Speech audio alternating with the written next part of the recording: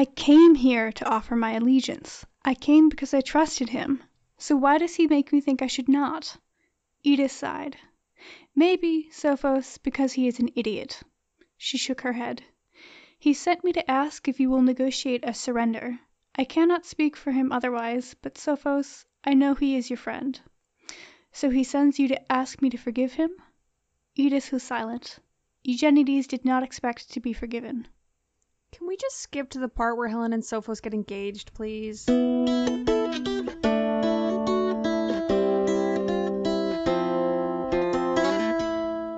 Welcome back, you poor excuses for royal heirs. I'm Noelle. And I'm Caitlin. And this is the Aetolian Archives, your Queen's Thief reread podcast to get you through the wait for Return of the Thief. It's September 20th, 2020. Today we're talking about chapter 13 of Conspiracy of Kings, and this is the chapter where you really realize that this book is going to be emotionally muddy. As emotionally muddy, if not more so, than Queen of Aetolia. And I feel like it's more out in the open in this book. Like the emotions are kind of hidden for, well, okay, not like, the PTSD agony. That's not hidden in Queen of Aetolia, but like the love you find out later. But like, there's more. I don't know. I feel like there's more surface. You know what? I'm reevaluating. I'm changing my mind. Never mind. No, I think you're right, because I don't know. I think you really see the way that Sophos is struggling with this in this book. And it's less palatable, it's more difficult to accept as a reader because he has so much less freedom of choice. Like Eugenides, he loses so much in attaining his goal, but he chose to do that. Yeah, that's true. And I feel like we're more in Sophos's brain in this book, whereas Jen in Queen of Aetolia isn't a viewpoint character as much. Yeah, we'd already pulled back from him more. So it feels like we're a lot closer to whatever emotions we have here. The Thief sort of has a twin in Thick as Thieves in that it's a quest narrative. It has sort of this happy ending where the goals are met. And I think that the Queen of Aetolia has a twin in this book. Because it's all about compromise. And war, kind of. King of Aetolia, there's no war at all. Almost. Like, you get a sentence or two saying it's still going on, but that's it. But Queen of Aetolia and Conspiracy of Kings are the same war. It's just Queen of Aetolia is the beginning, and this is the end of it. Yeah. Which is kind of wild that it feels like it just kind of paused for King of Aetolia. We took a break so that we could do some emotional development, hang out in the palace, drink some wine. And this chapter is largely about what's going on between Helen and Sophos. Even as it's also about what's going on between Sophos and Jen. Because all of that can't really be teased apart anymore. Like, it's all interrelated. We learn that an unfinished letter to Helen was stolen from Sophos' desk and delivered to his uncle. His uncle intercepted Edith's next letter and then had a shouting match with the Magus and Sophos' father that resulted in, we learned in chapter 1, Sophos being sent away to Letnos, away from the Magus' influence, which I think we can infer from that. The Magus saw this marriage proposal, whatever, and said, Edith is on board with this, let's get those two married, and probably Sophos' uncle and father were like, no, let's marry the actual king of Sunis to Edith. And nobody thought to yell at Sophos about it, it seems. Fingers crossed. They just yelled amongst themselves. Yeah. Which I guess just kind of shows, how little his father and uncle at least thought of him as, like, relevant in this. Yeah. Like, even, this is his most personal life. And yeah. Also, can you imagine... I think someone pointed out on Tumblr last week, and I saw this, that it would have looked to Helen like Sophos had just ghosted her. and just like hadn't replied to her letter about the proposal. But he just never got it. So and sad. then he went missing. Yeah. He could have been dead. And 2 pages into this chapter, it's revealed they've been holding hands this whole time. Oh. They were newsflash. They've been holding hands the entire time. There's some romantic stuff in this chapter. Like, they're very, we're being very practical, and we can't all of us be throwing ink pots like Jen and Irene. we're the down-to-earth ones. But, oh, man, when he says Mariah King in more than just name, it would be all I dreamed of. I love the detail of that all, that repeated all is just like, yeah, it's just very opera, very, that's just what I picture when I read this line. It's like some actor on a stage being very emotional, but he means it. It's not acting. Mm-hmm. But they have to consider, is he going to succeed politically, and what's going on with Atolia, and what's the situation with the Meads. All of that affects when they're going to get married, and if they're going to get married. Yeah. And it sounds like from this, at the very end, Edis asks, you wish to wait then until you were confirmed as soon as, I guess implying, wait to get married or engaged.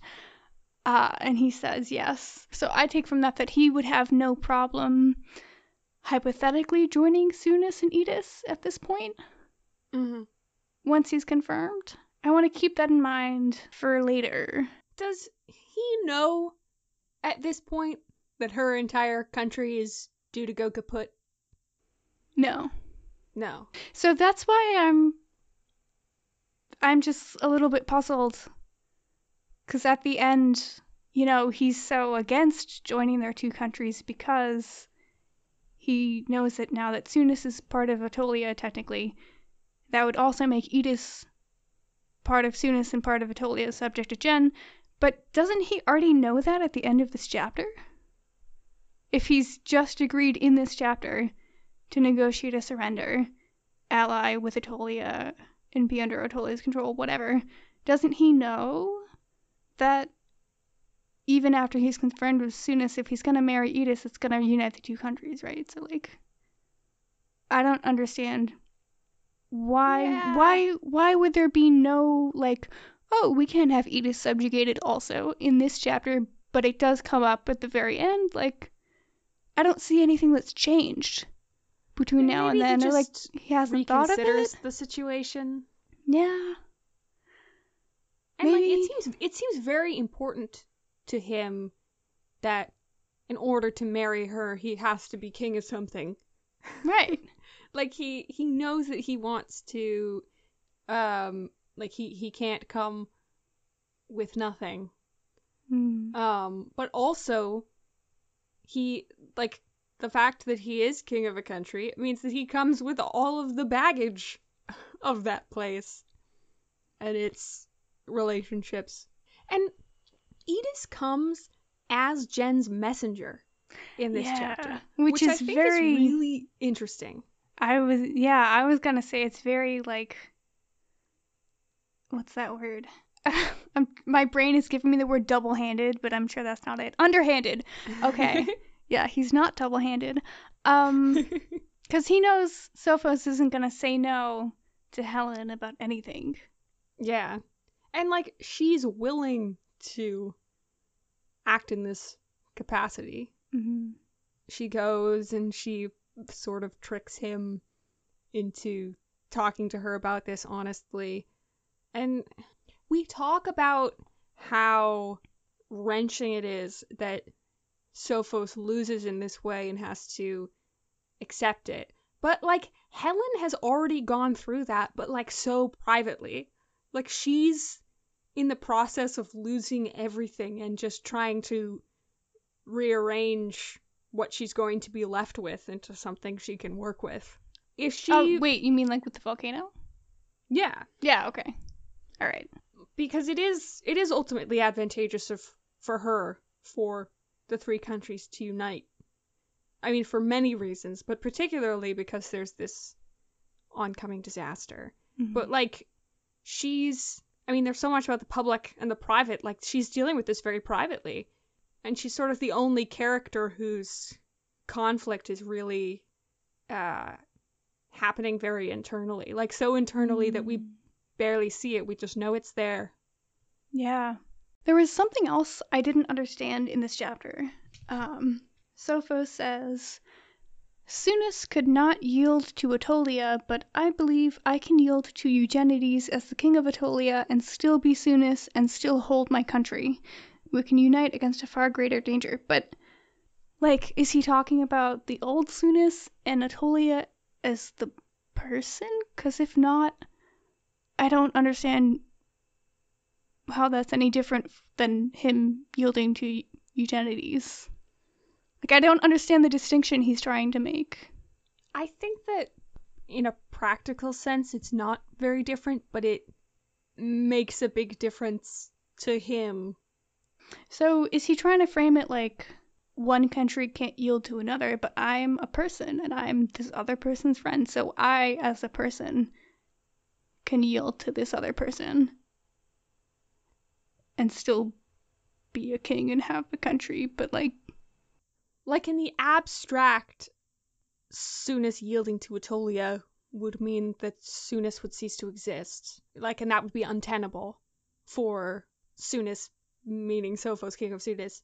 But because he has this relationship, it doesn't have to happen quite like that. He can retain some dignity.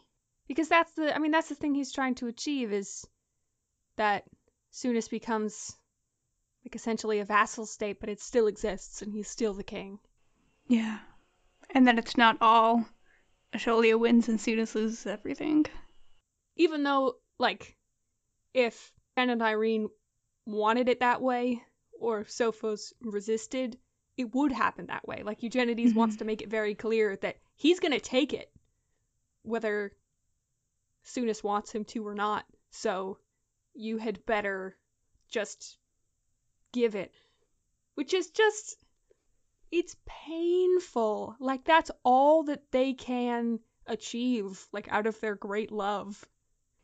You know, it says Eugenides did not expect to be forgiven, and, you know, Sophos is making such a big deal out of, you know, this is a distant, unfriendly political thing to do. And then, as we know, Jen just stays distant for a while. So my question for you is, like, does this Eugenides did not expect to be forgiven and all this distance, does this mean, like, Jen was just assuming that they can't be friends after this? So he wasn't even going to try? Like, the political can't be personal anymore because he's had to do this political dick move? Yeah, I think so. So he doesn't want to try to be friends again and be rejected. Do you think that's what's up here? Yeah, and I think Jen, like, he wouldn't assume that he had the right to be forgiven. Like, I think Jen is projecting his own feelings of self-hatred. Like, he knows that this is what he has to do, but he feels like he wouldn't forgive himself. Like, if he were Sophos, would he forgive Jen? And I think Jen's answer might be no, and I think he underestimates how strongly attached to him Sophos is. Yeah. Especially since now that Jen has more power than Sophos politically and personally, if he did try to be friends again with Sophos and Sophos didn't want that, Sophos might not feel at ease saying no to that because Jen has the power in that relationship. Yeah. I mean, so I think he might not believe it was genuine. Yeah, exactly. That's a source of increased discomfort. If overtures started from Jen, Jen might not be able to believe that Sophos was sincere. I think it's interesting that Jen sort of misjudges the depth of Sophos' feelings so extremely, because he's generally so perceptive, and he works hard to cultivate loyalty in particular people. And I mean, I think maybe that, I mean, they haven't seen each other in a long time, is a big factor. And Jen was a different person, and like he's changed so much, and he doesn't believe that like Sophos will still feel that he is Jen. But also I think there's an aspect of you can be as perceptive as the day is long for other people, but when it's the people that are really close to you, sometimes that fails. You know? Yeah, good point. But Sophos is very clear here and says, I believe I know him, all evidence to the contrary, and that if he is Atolus, he is also my friend Jen. Do you think there's any symbolism in Helen and Sophos both having broken noses? I like the idea. I'm so interested in the idea of Sophos and Helen as these mirror people to Jen and Irene. They're reference points for each other. Irene compares herself to Helen, and Helen compares herself to Irene, and Sophos is always thinking, oh, I fall short compared to Jen, and what would Jen do? And we don't know what Jen is thinking, but I think Jen may be thinking along the same lines, and they're kind of like, everybody assumes that everybody else is doing it right. Yeah.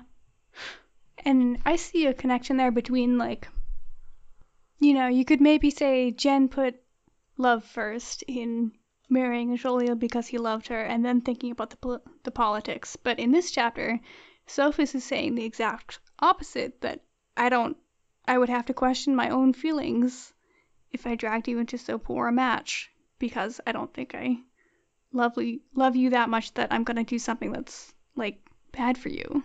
And Edith says, you know, this would be great if this was a play, and, you know, you would throw off your chains of bondage solely for love of me, but that's not real life.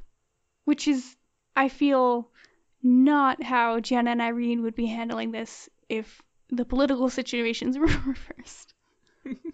Two other things I noticed about the politics in this chapter is Sophos says, when he's explaining, like, this is what I thought would happen, he says, I thought Sunis would be free, only allied as a tributary of Atolia, much as Melens is allied with Feria, which is interesting because it shows us that we have precedent for this type of political alliance, or, you know, semi-takeover, vassal state, whatever. But interestingly, he says, I could sell half my country to Melens to get its protection, but that would only delay the Medes, not turn them back. But he thinks that if he goes with Atolia, and it's Atolia, Edis, and Sunis together against the Medes, they're gonna win, where Sunis and Melens don't stand a chance together against the Medes. Which I just thought was interesting. Especially since it would then be Sunis, Melens, and Feria, I guess, from that Melens-Feria connection. Possibly. They always talk about the continent like it has all this military power. We know they talk about the continent having its own political agenda, and like the continent doesn't want the Medes taking over either, whatever. But it's interesting that Sophos thinks that against the Medes, Sunis doesn't have a chance unless he allies with Edis and Atolia. Melens would still just be dooming his country, but a little bit slower. Yeah, the characters do seem to have quite a bit of faith that if Edis, Sunis, and Atolia manage to unite, that they will be successful. Fingers crossed. Fingers crossed. October 6, 2020. There's still threats from within. Do you want to wrap up? Because my instinct right now is to start talking about Thick as Thieves. Yes. I am a little bit disappointed Return of the Thief is going to come out before we get to Thick as Thieves, because I feel like it's going to change our perspective on it so much.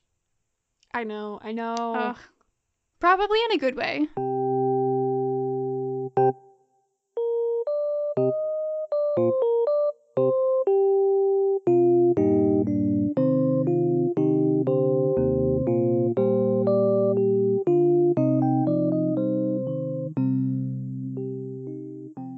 That's chapter 13. And next time we get a myth about goats. Send us your comments, questions, and thoughts Chime in at AtolianArchives.tumblr.com. Be blessed in your endeavors.